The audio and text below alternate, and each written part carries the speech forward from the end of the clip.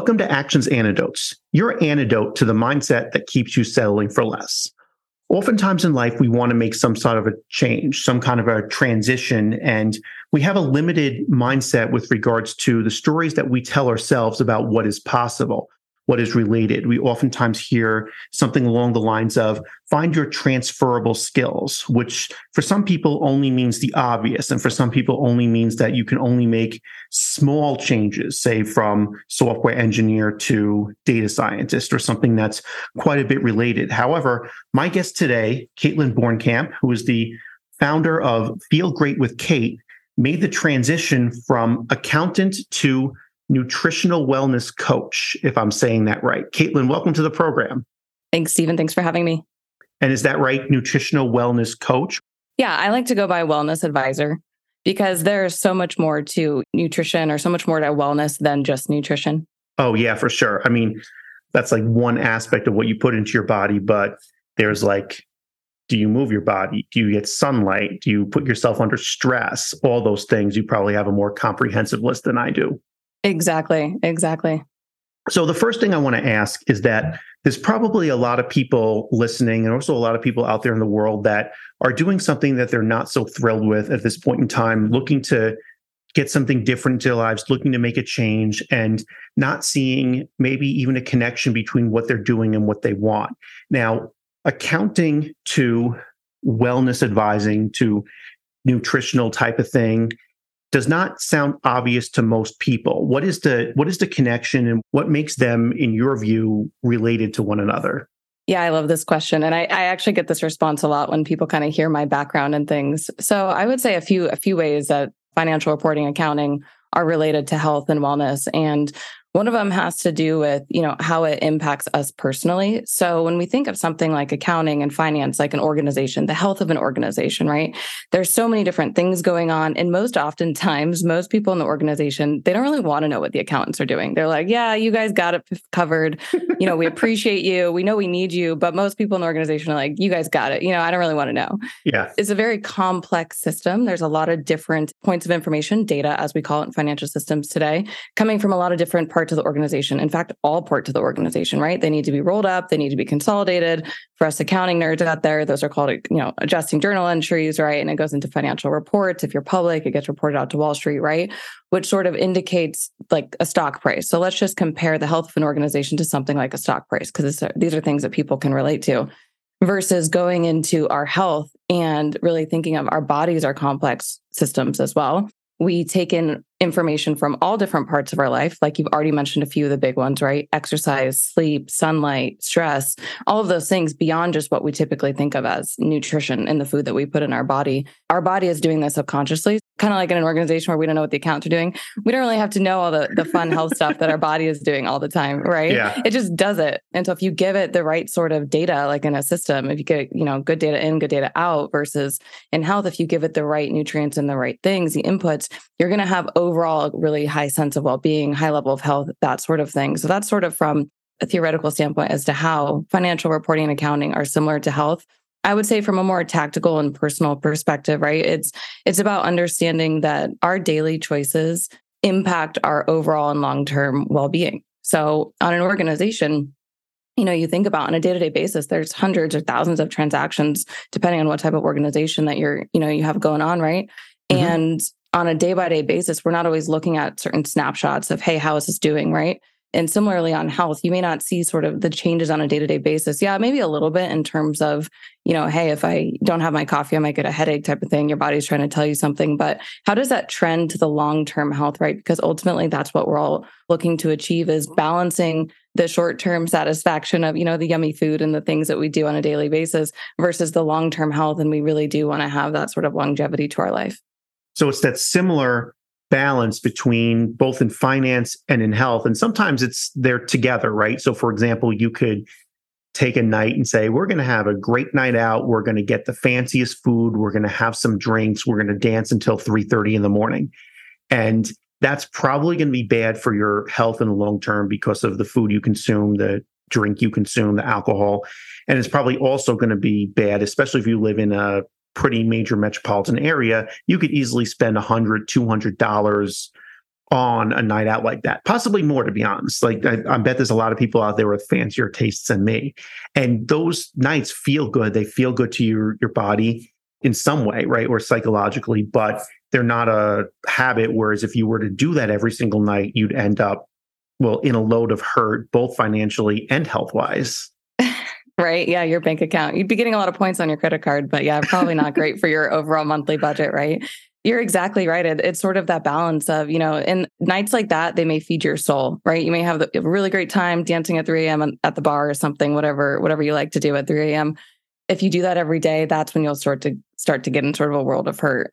Yeah, for sure. And so what is the balance? So what do you say in both capacities toward nights like that? Or any event like that? It doesn't have to take the same form, but it could be any other way of like, okay, I bought a cake for my birthday and cake's not the best thing for me, but I'm going to have it. And if you were to live life never splurging, never going for the thing, there'd be a certain monotony to it. I don't know. I don't know if there's like a balance you can find where people can figure out how often or in what capacity they can nourish their soul with something that's bad for their long-term health, but also still maintain their long-term health through normal daily habits. Absolutely. This is such a great question because it totally comes up, when I'm talking to people and everybody wants to be healthier, but of course we want to eat the donut too, And it's like, okay, how can we have both? Can we have both? I think the answer is yes, obviously in moderation. So what is moderation? How do we define that? I like to go sort of by, the 90-10 rule or maybe the 80-20 rule, depending on your level of health. So if you're at a pretty good point in your health, right? You don't have an autoimmune condition, you don't have any sort of large underlying diseases or anything like that. Most people can kind of get away with an 80-20, where 80% of the time you're eating very nutritious food. Majority of them are home cooked. They're high quality, they're well-balanced meals, all the good things. You're getting movement, you're getting exercise.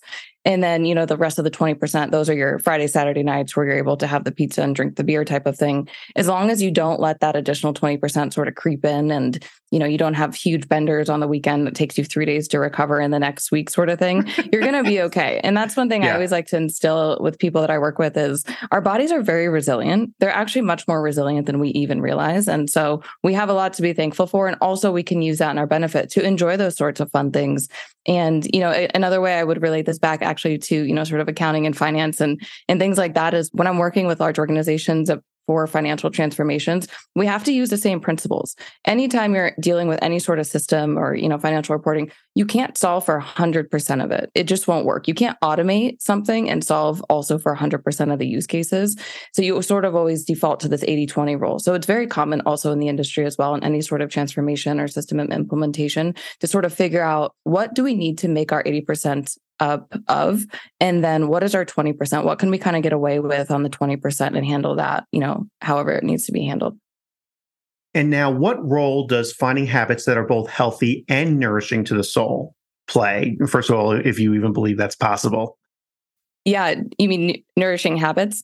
The bender that was nourishing to the soul, but not very healthy for the long term. Or we talk about, say, okay, eating, I don't know, some sort of really healthy food and having one of those days where you cook all your meals at home. They're all really nutritious. You do a workout, but none of it's necessarily soul nourishing. They're just like kind of those habits to get by. Is there a role or even a necessity to find habits that are both good for the long term and nourishing to the soul? Absolutely. And it is possible. It's completely possible. So this is where the mindset work comes in. So, that saying where the wife wants her husband to want to do the dishes type of a thing, right? Yeah. So this is where this plays in, where you want to get to a point where you want to eat the healthy food. And most people, if you're on the other side of it, where, you're just starting your health journey or you're kind of eating a lot of processed food and you think, I'm never going to want to eat a salad, Kaitlin. I'm like, okay, let's not start with salads. Okay. We don't have to force you to eat salads right away. That's not the point. The point is, let's think about this in a mindset where, yes, our habits can be healthy. And if we approach it in a way that's welcoming to us, where, we don't have to eat salads every day, basically. So if I were to tell somebody who's just starting off on their health journey, okay, well, the only way for you to be healthy is to eat a salad for breakfast. They're going to be like, that's disgusting, right? Right. You're even your face right now. Yeah. You're like, oh gosh, that does not sound very yummy. So let's not start off with that. Let's start off with something else. Maybe let's focus on dinner. Let's focus on lunches. Let's focus on increasing vegetables in another way that's not a salad that you're not going to just cringe at when you think of. And what will happen over time is a few things. One, a lot of people don't know this, but your taste buds change pretty quickly. So if you change your diet over a course of 2 to 3 weeks, your taste buds will change significantly. If you take out the ultra processed foods for a few weeks, the more whole foods such as vegetables and nuts and things like that will actually have much greater flavor to you. So that's the first thing I would say is there's a reason that your brain is sort of playing this trick on you right now as to why what quote unquote healthy foods, why they aren't tasting good to you to begin with.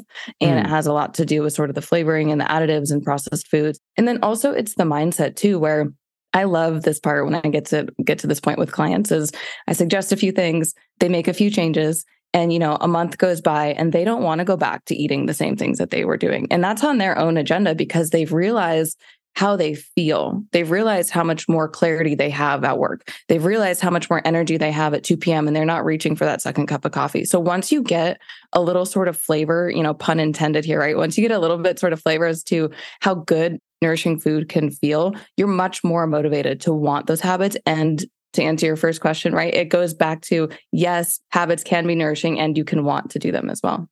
So you're saying that if you train your taste buds a little bit, if you get your taste buds more accustomed to the types of food that are better for you long term, you're going to start craving those out of some sort of mental desire for consistency, or is there some other mechanism? Yeah, I would say that's part of it. I would also just say, let's not go to the word craving, because I think some people will probably still be hung up on that, right? They will taste better to you. So you'll be more likely to want to eat them as opposed to the first thought of eating a salad for breakfast.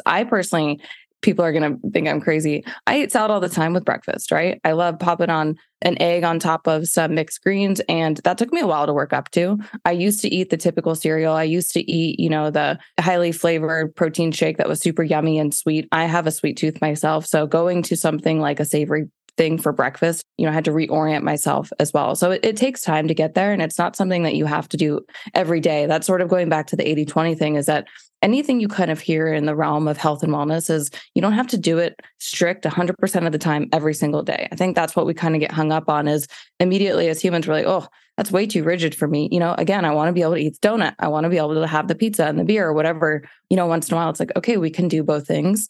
You just have to be able to find what works for you. And with this whole retraining your taste buds or developing new habits, is it similar to the other habit research where they often tell you that if you get to say 21 days, and I don't know if that's a magic number, I've heard other people dispute that number and say it varies from person to person, situation to situation, but is it about kind of overcoming, getting over a wall to the point where, okay, for a while you're forcing yourself, for a while you're reliant on your willpower to say, but we all have a limited amount of willpower, as so many other people have said as well. But then once you get over that hump, you start to desire in some sort of way. You start to want this new behavior that you've gotten to, essentially. Exactly. Yeah. And I love that you brought up the willpower, because again, I think that's another huge misnomer in the realm of health and wellness, again, is that people are like, well, if I have to rely on willpower every single day for the rest of my life, like I'm not going to do it. And we've all done that, right? If you've tried to do some sort of diet or some sort of, I'll start on Monday with a new workout routine, whatever the thing is,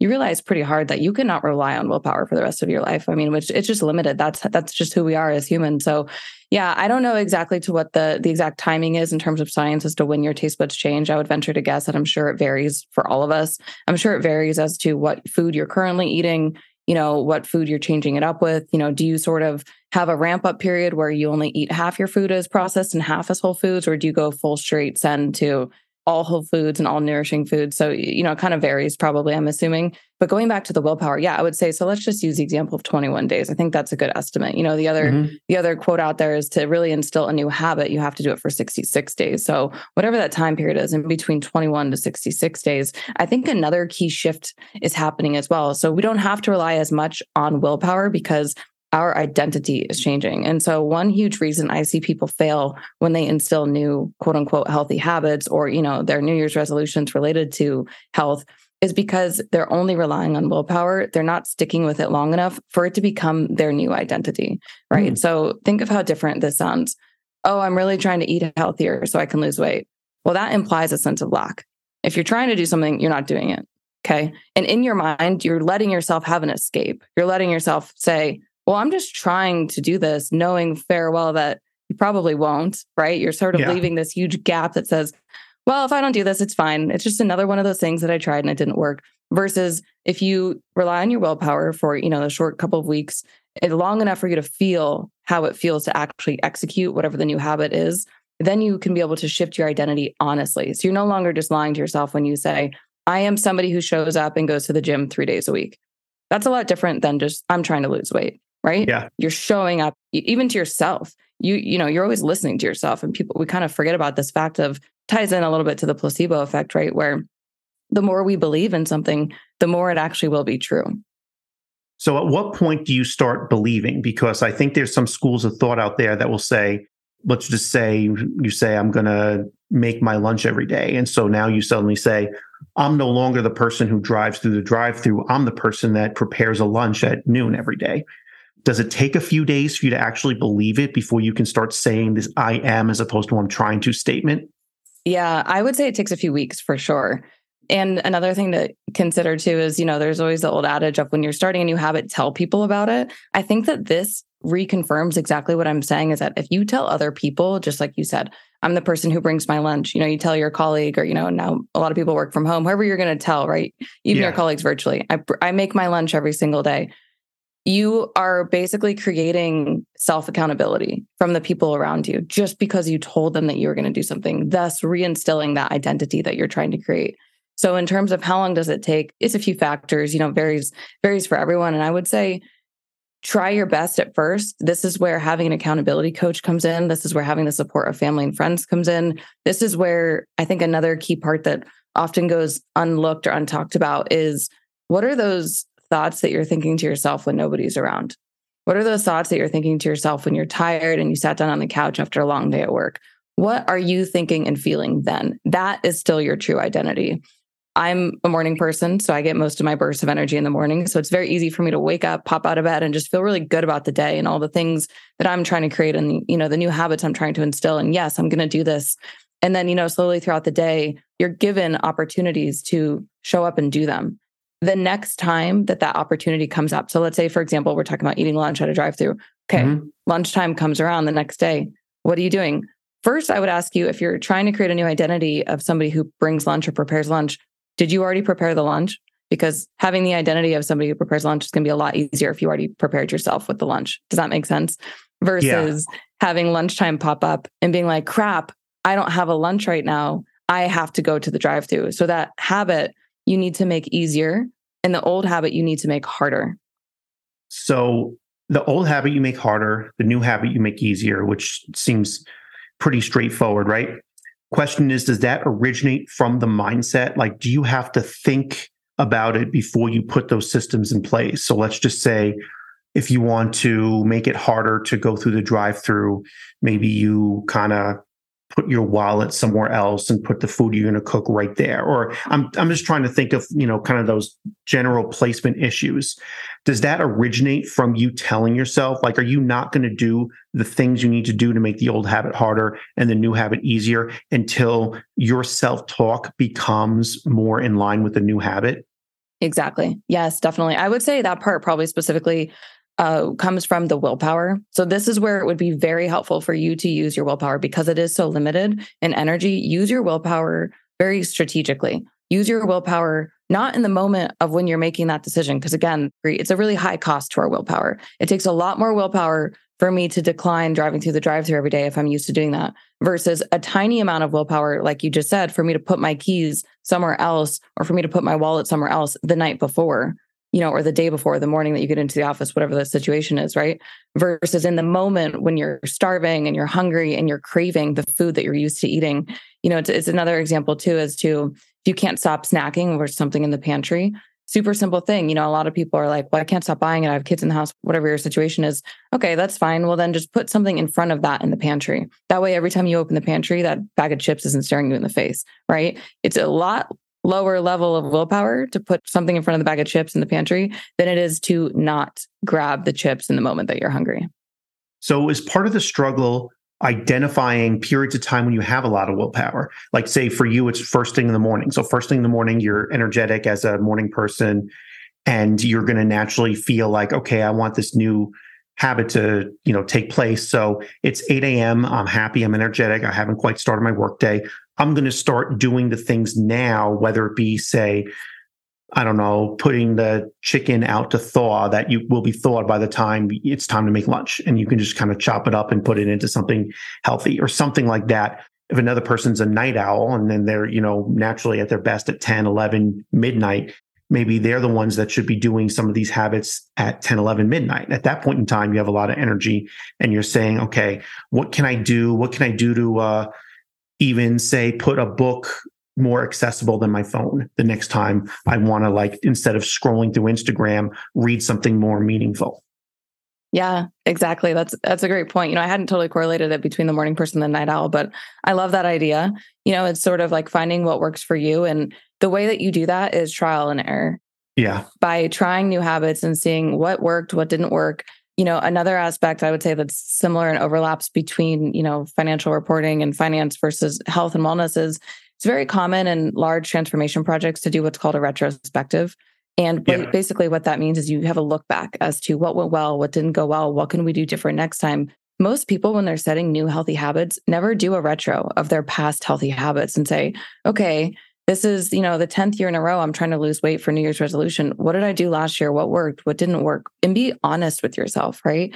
And if we're talking about some of these habits, right, in terms of things that you can do on a daily basis, only you will know that. And it's important for you to sort of gather that information because then it'll help you make better decisions in the future. So there's different ways to do that. Again, working with a coach is a great idea because then you sort of have somebody to talk to about it and, bounce ideas off of, oh, well, I tried this. It's like, okay, well, let's try this differently next time.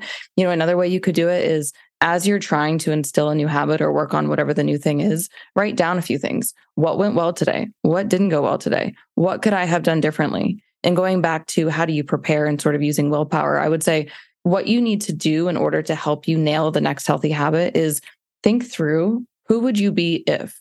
So who would you be if you were the person who didn't go through the drive-through and brought lunch every day? How would that person wake up in the morning? They'd probably have lunch prepared, right? Or at least they would have a plan for lunch. They wouldn't just wake up like a normal day, drink the coffee, have the breakfast, and then wait for lunch to roll around and be like, oh, shoot, I guess I can't make lunch today because I don't have any food in the fridge and I didn't prepare lunch, right? It's like you have to sort of have a little bit of planning and really think about when you are planning it. It's not about just, I have some qualms with our society today and just do the habit, just do it. It's like, that's only relying on willpower. Like we've already acknowledged, that'll only get you so far. You really have to bring in the identity piece and think about when you are planning to nail your habit, who are you who are you when you are the person who's already showed up nailing that new habit? Yeah. And so I got to bring this up, given that we're recording this in mid-March. I had read somewhere that the average New Year's resolution only lasts until January 19th. That's been told, or the median date in which people abandon their resolutions. Is there like a better time for people to resolve things or a better, say, increment in which to resolve? Because it seems like there seems to be some reliance on willpower, at least in the beginning, until you kind of achieve this new identity. But is our willpower, say, being used at the wrong time of year, being that New Year's is oftentimes the coldest, most depressing time of year for a lot of people in the US and, Europe and East Asia and stuff like that? Or are we trying to do too much at once? Do we need to kind of say, okay, we need to use our willpower to like change this one habit. And then once we get through that, undeplete, revive our willpower that's been depleted, and then kind of use it to change another habit, little bit in increments at a time, as opposed to just this grand plan on New Year's Eve when you're, a little bit sloshed? Yeah, that's a great question. I think it depends on each person. I don't think there's a bad time to start a new habit or to change your health. What I don't like about the New Year's situation is that most of us are coming off of the holiday season where we binge a lot. We sort of give ourselves this big permission to eat more than we would eat, eat all the sweets that we don't normally eat. We probably drink a little bit more, all the fun stuff, right? All the holiday parties and all the good stuff. So it feels really good because, holidays are all warm and fuzzy and stuff. But from a health perspective, we kind of let ourselves just sort of fall off the bandwagon. And then we use a New Year's resolution time, January is a time to, do dry January because I just drank a bunch the last few weeks over Christmas and New Year's and Hanukkah and all the good holidays. And so it's a mindset thing. We're really setting ourselves up kind of for failure because we're just saying, well, I'm going to let myself go for the 6 weeks between Thanksgiving and New Year's. And then don't worry, body, I'll just fix you in January and we'll be good to go. So you're already sort of approaching it as a short-term habit. You're already sort of approaching it as, well, I only really need to do this in January, right? Yeah. And one obvious thing I would say to that, if people are like, well, no, Kaitlin, I start off January with really good intentions to continue this habit, I would ask, okay, well, what were your habits that you tried to do last January that you weren't doing last holiday season in November and December, right? By November and December, they're gone. They're long gone, Mm-hmm. you know? And so that's why I say there's really no bad time to start a new habit. I would just sort of say you can use the momentum for New Year's resolutions if it works for you, but don't approach it from the mindset of, I'm just going to use my willpower. You really have to change your identity. And that's what most people miss. Another thing I would say too, that just came up for me is when we're talking about this whole New Year's resolution thing, every Monday is kind of like a mini New Year's resolution. If you think about it, everybody is like, I'm going to start on Monday. Okay. The weekend, right? Weekend. Yep. So Friday is kind of like November because it's sort of like a half day in November where Thanksgiving is at the end of the month. Yep. And then Saturday and Sunday are basically like December. And then Monday comes around and it's January 1st. And you're like, oh, I'm going to start on Monday. And you like ramp up and you have all these good things to eat healthier or exercise or go to the gym or whatever your New Year's resolution is. And then by the end of the week on Friday, you're already ready to party again. Yeah. Like, and for a lot of people, Tuesday night is wing night in a lot of places. You've already done something Tuesday, which is kind of the equivalent of mid-March, I guess. Yeah. Interesting. Yeah. I have to, be 100% vulnerable and admit that the one time I did try January, did it for the whole month of January. But then February 4th, I was walking around town looking for a credit card I had misplaced at a bar, only to realize that I had not misplaced it on February 3rd. I had actually misplaced it on February 1st and not even realized it. So I know firsthand about how dry January could really be thought of as lasting only the month of January. Yeah, isn't that interesting? So it's like when you go into something already kind of knowing when it'll end, it goes back to the statement of I'm trying to. You're giving yourself an out, which is okay. I would say, for anybody who's curious or for anybody who just successfully completed dry January, like congrats to you. I do think that there's still merit in that. It's still a great accomplishment. You are still learning a lot about yourself. It's really more so of when I talk about being, a wellness advisor to people, I'm trying to elevate their health baseline. And that means, we may take 2 steps forward and 1 step back at certain times. So it's not about not making mistakes, but it's basically about how can we instill sustainable habits that you will take with you for the rest of your life, continuing to want to do the healthy habits. Yeah. And then you talk a lot about mindset and the mindset that leads to the habits. Is there a return where the new habits, say the different food you're ingesting or the different habits you're reading a book instead of mindless social media content or anything like that, where that in turn enhances your mindset, has an impact on your mindset that makes it easier to say, do the next thing. So, okay, now I stopped, going to the fast food drive-through, but now I want to do the reading instead of social media thing. Now I want to do the working out thing. Now I want to do the being nicer to other people thing. Now I want to do the trust my instinct thing, all the other things that people then want to do. Absolutely. Yeah, it's really sort of this beautiful thing that unfolds where once you gain trust in yourself to accomplish one goal, it really opens the door of opportunity in your mind to say, hey, what else have I been afraid to try that I want to try now? I also want to make sure that we cover a bit about your personal story. Now, you started out with your adult life as an accountant. Kind of what brought you to that field originally? I was undeclared when I went into college and really decided on accounting, honestly, because it sounded really good. It sounded safe. It sounded like there was going to be a secure job. Also, my father has a background as an accounting professional and CPA, and he owned his own firm. So I think I was partial to that as well. Mm-hmm. And really realized, so when I took some accounting classes, it just made sense. It clicked for me and I was good at it. So it's like, all right, this is great. I have a secure job lined up. That's what you're supposed to do, is go to college and get a good job. And so it all just sort of made sense to me at the time. Mm-hmm. And then what made you, I guess, feel or decide that you wanted to make a change? Did like this nutrition and wellness stuff call you, or were you starting to like feel like you wanted something else? To answer that, I'll go back a little bit further than that. So before college, I had been experiencing depression from a traumatic breakup that I went through. And through that experience, I developed an eating disorder. And so in college, I overcame that eating disorder and really shifted my mindset around food and nutrition, total 180, where I started to view food as fuel for my body. At the time, I had found CrossFit, which was really instrumental in sort of my own, physical journey. and wellness journey. And then, over the years had just been super interested in learning more about how our body works and how the food that we eat impacts our performance, specifically at the time, the gym. And then also sort of helping to sort of myself with depression, making that connection of the food that we eat also impacts our mental health as well. And from there, I've just been super passionate about it. And, at the time, I think you start off your own journey just with an intention to help yourself. And over the years, I realized, my friends were coming to me to answer questions, or, they were sort of wanting to learn, what kind of diet is Kaitlin on now, right? All the different things that I was trying and doing, and really realized after a certain point that we look to our medical profession to help be our healthcare, right? It's called a healthcare system. And I read a book by Dr. Mark Hyman that explained that, in fact, medical doctors here in the United States get very little training on nutrition. And that was really when it clicked for me. And the fact that I just felt, a really big responsibility to take responsibility for myself, for my own nutrition, my own health, and really wanted to dive into it deeper and to help be that person for other people as well, to be their wellness advisor that they can come to and answer, ask those questions and get help to what I like to call raise your health baseline, right? So that you can feel better at everything you're doing, including perform better at your job and be happier while you're doing it as well. So now that you work with clients as, the wellness advisor, do you work with a lot of people who are in or have gone through similar situations that you've gone through? Definitely. One of the situations people find themselves in most often is just eating what they think that they should eat, and they're not feeling how they think that they should feel. So by that, I mean, we eat typical diet. It's becoming more and more processed every day.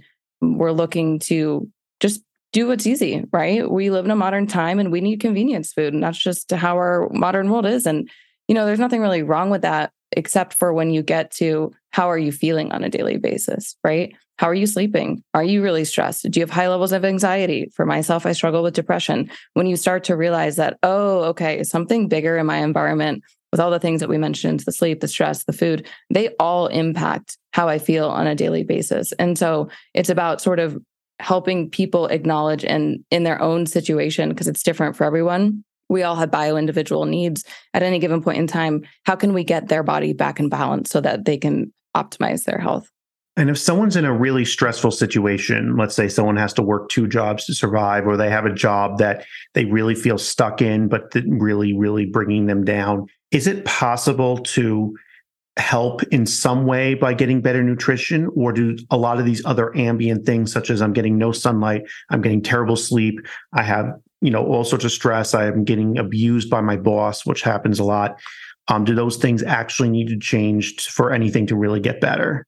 You can definitely start where you are. There's absolutely things that you can do, even if you don't plan on, or you're not able to quit your job right away, if that's a situation that you're in. There's definitely things that we can work on to support your nutrition. There's other ways to get, vitamin D and sunlight. We can get really strategic with it. So yeah, I would say definitely, I love working with busy professionals who are in the stress state, because there's so many things that you can do to support the foundations that'll help improve your overall health.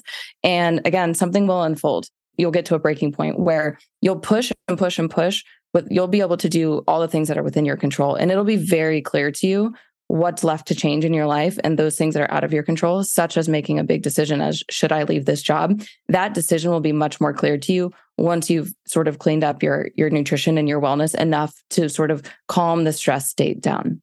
And so what is the true connection? You've talked a little bit about this already, between changing your nutrition and changing your mindset, because it seems like you said you need a little bit of a mindset change before you change your nutrition. Changing your nutrition can impact your mindset. Start with an open mindset and go to what you're most interested in doing right now. So if you've been feeling really drawn to try a specific type of diet, try it and see how you feel. If you've been really drawn to go to the gym and work out more and move your body, go do that. Just start. It's not about, again, being 100%, smooth and acing it or really rigid. It's not about that. It's just lean into what you're feeling drawn to, because it's so interesting to me now to see almost every client I work with, once I give them, sort of their full assessment of symptoms and blood work that we get into, it makes sense to them. They tell me this confirms sort of what I was feeling. So we all inherently have this, you call it intuition, but just a sense of, what do I need right now? What should I be doing to sort of help me feel better? And if you just start there with what you feel most drawn to, or what you feel like you just cued your interest most recently, start there and start on the journey. And, if you need help along the way, of course, there's people like me who are here to help you, but everybody's on their own journey. And so it's just about starting, and it's about starting with an open mindset. Like you mentioned, it's a really cool sort of cascade of effects that happens where once you start on one thing and you sort of nail that, or, even if you're still a little wobbly, right, you're not totally acing the new habit, but you get the excitement, you get the, interest in it. And you're like, okay, well, if that made me feel this way, and I didn't know I could feel that way, how will this other thing make me feel? Right. And it just sort of cascades from there. And that's a good segue. I like to give all my guests, as much as possible, a chance to give my listeners some information. Feel Good with Kait will be the best way if someone was interested in talking to you about your services, about the wellness consulting, about everything that we've talked about already on this podcast. What would be the best way someone could get a hold of you?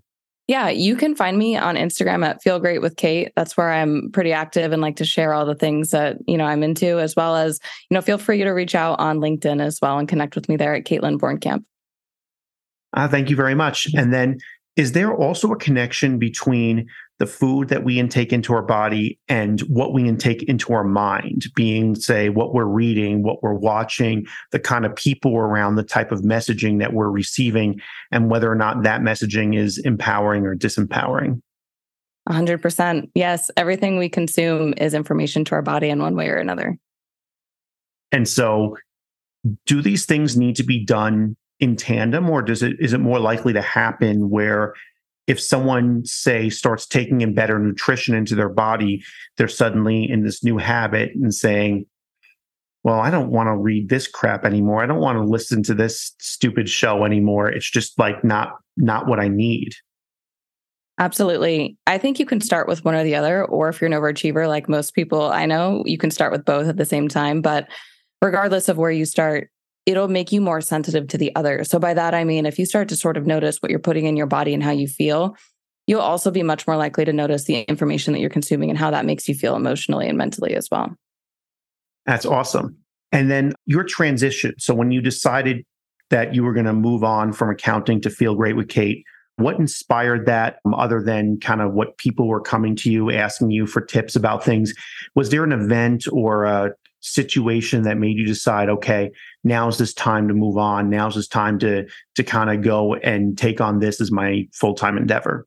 I realized that the rising rates of disease in this country can be largely prevented, and people are suffering on a regular basis when that's really not necessary. And I think that it's all within our own, responsibility. We each have a responsibility to take care of our own health. And I think in our modern world today, we sort of get that confused. We're a little bit too busy. We're too stressed, we're not in tune with our bodies, those sorts of things. And it just sort of creates this commotion. We're just going through life with this commotion of doing everything that we think we quote unquote should do, right? Live the life that we should do, to have the job, to pay the bills and do all the things. We're totally out of tune with our body. And I just am so inspired by people that are able to, like myself, make changes and really feel better. And I want everyone to be able to feel that. So it's kind of just observing what you're seeing around you and what we're all seeing around us, because it does feel like there's something about modern society that's a little bit out of balance with kind of like what you need to have like a full human experience, like the amount of time we spend just kind of cooped up in our homes in front of computers or in our cubicles and stuff like that, as well as, a lot of the things that people are missing. I know for most of the history of humanity, we spent way more time outside. We spent way more time in community. I believe that there's even a movement like the slow foods movement around people like kind of just spending large chunks of their day just preparing a meal. Wow, I haven't heard of that. I'm going to have to check that out. You talk about processed food and now, and that's what like a lot of this fast food is. What defines something as quote unquote processed food?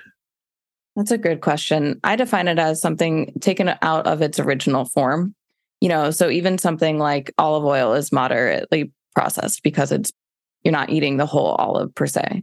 But again, something like olive oil is much healthier than something like canola oil. And a lot of people don't know this, but canola oil is highly processed. There's a lot of different machines and things that it has to go through for it to be denatured and reconstituted and all these sort of, don't quote me on some of the terms I'm using, but it's a much longer processing period. So basically it's taking things apart or putting things from different things together to make a new thing that aren't normally naturally found in nature. the difference between white and brown rice is the easiest way for me to kind of wrap my brain around something like that. Yeah. Yeah, exactly. And it also goes over to on the spectrum of, natural, less natural. There's also unnatural, which I would call a synthetic, and that's man-made, and those are things such as some natural flavors are synthetic. A lot of the different compounds that are being added to food nowadays are synthetic, which basically just means it's not found in nature at all. It's kind of made in a lab somewhere. Like Velveeta? Yeah. I mean, like Velveeta. Not to throw shade on one specific grocery store item, but it's not cheese, right? Right, exactly. Well, American cheese isn't cheese either. Yeah, that's why I remember hearing it's like some other synthetic thing, right? Yeah. That's another thing that I actually experienced in my own journey. American cheese is on this list of things that I remember a time that I used to actually enjoy eating. I remember a time I used to really like it. Same thing with this other food called Hot Pockets. I don't know if you've ever heard of that. In college, it was so easy for me because you just heat it up for 2 minutes and, it's like right there. And I used to like go to the Walmart and buy like 6 boxes at a time. So I always had them in my dorm room and stuff like that. And now like I can't even bring myself to eat one, to be 100% honest. Yeah. And by that, do you mean it doesn't taste very good to you? My mouth doesn't want it, for lack of a better way to put it. Yeah. It's not the same as it once was. Yeah. And like just because like my body's I've somehow gotten used to eating different food. And maybe I'm snobbier. I don't know. I'm not claiming it's all good stuff, but. Yeah. Well, I think that's another example too of how your taste buds can change over time, right? Both sort of emotionally as to what you crave versus now what you're kind of used to eating and what your taste buds are used to tasting. And yeah, your body evolves. And that's one thing I would say too, like we talked about, is people don't anticipate that. People think that what you desire and crave today will be what you always desire and crave. Therefore, it will be hard to be healthy, right? I'm paraphrasing here, but that's the general sense. And I just want to leave everyone with the idea that it absolutely doesn't have to be that way. Think of any time in your life that you changed your mindset around something, or that you do something now that comes easy and naturally to you that once was very hard to you. And I would just encourage you to look at health and wellness in the same aspect. And speaking of changing mindset around things, to go from being an accountant to being a wellness advisor, did you have to go through your own mindset change in order to get to where you are today? Absolutely. I would say, when I first started off on my wellness journey myself, it was very much just for my own health and wellness and my own learnings and things. And I think starting, the certification process, when I really decided I want to do something more than just, be passionate about it and read all the books and things, I sought out certification to get more education on. And at the time I told myself, this will still just be for my own knowledge. It'll still be for my own journey, which I think most people play safe. When they're first starting off something new, they play safe. And I told myself, it'll just be for this. It'll just be for this. If I don't use it for any other reason other than my own personal health, it'll be okay. And then, quickly realized that why did I believe that? The only reason I really believed that was because I was scared. I was afraid to change something in my current life. I was afraid to take radical responsibility and answer to my deepest desires of what's within myself, because it would mean that I would have to break some norms. And it would mean that I would be, putting myself up against judgment of myself and of my friends and family, and, going against, I think, what you like to call the script, right? Yep. Yeah. Living by the script. Yeah. And that's scary. It's a scary place to be. Once you do enough mindset work to really get yourself to a point where anything's possible, it's freaking scary. Because then you realize anything's really possible, and it's only up to you to make those things happen. And you're the only thing standing in your way. We do kind of live in a society that's a little bit sick in a way, not to put it very bluntly, but there are a lot of people out there that are unhealthy in the mind, unhealthy in the body. It's kind of prevalent everywhere. So I'm really glad that you and a lot of other people are out there trying to put a dent into that, make a difference to that, and like kind of bring everyone back to health again. Thank you. And thank you so much for joining us today, Kaitlin, on Actions Antidotes, and sharing your story about how, first of all, we can make the connection between two things that seem unrelated to most people, but you said so eloquently what the true similarity is between financial accounting and accounting for your health, or, kind of the system involved in your health, how there's like so many inputs and a lot of things happening under the scene, and how we go about measuring it and using habits to improve it, and sharing your story about how you made that mindset shift and how you're helping a lot of other people make a lot of mindset shifts to overcome the whole barrier of limitations on our willpower, which is what I think is stopping a lot of people from changing so many habits. Definitely. Thanks for having me, Stephen. And I'd like to also thank all the listeners out there. And I hope you all tune in to more episodes of Actions Antidotes, and have a wonderful rest of your day, and continue to work on yourselves and inspire others toward your journey.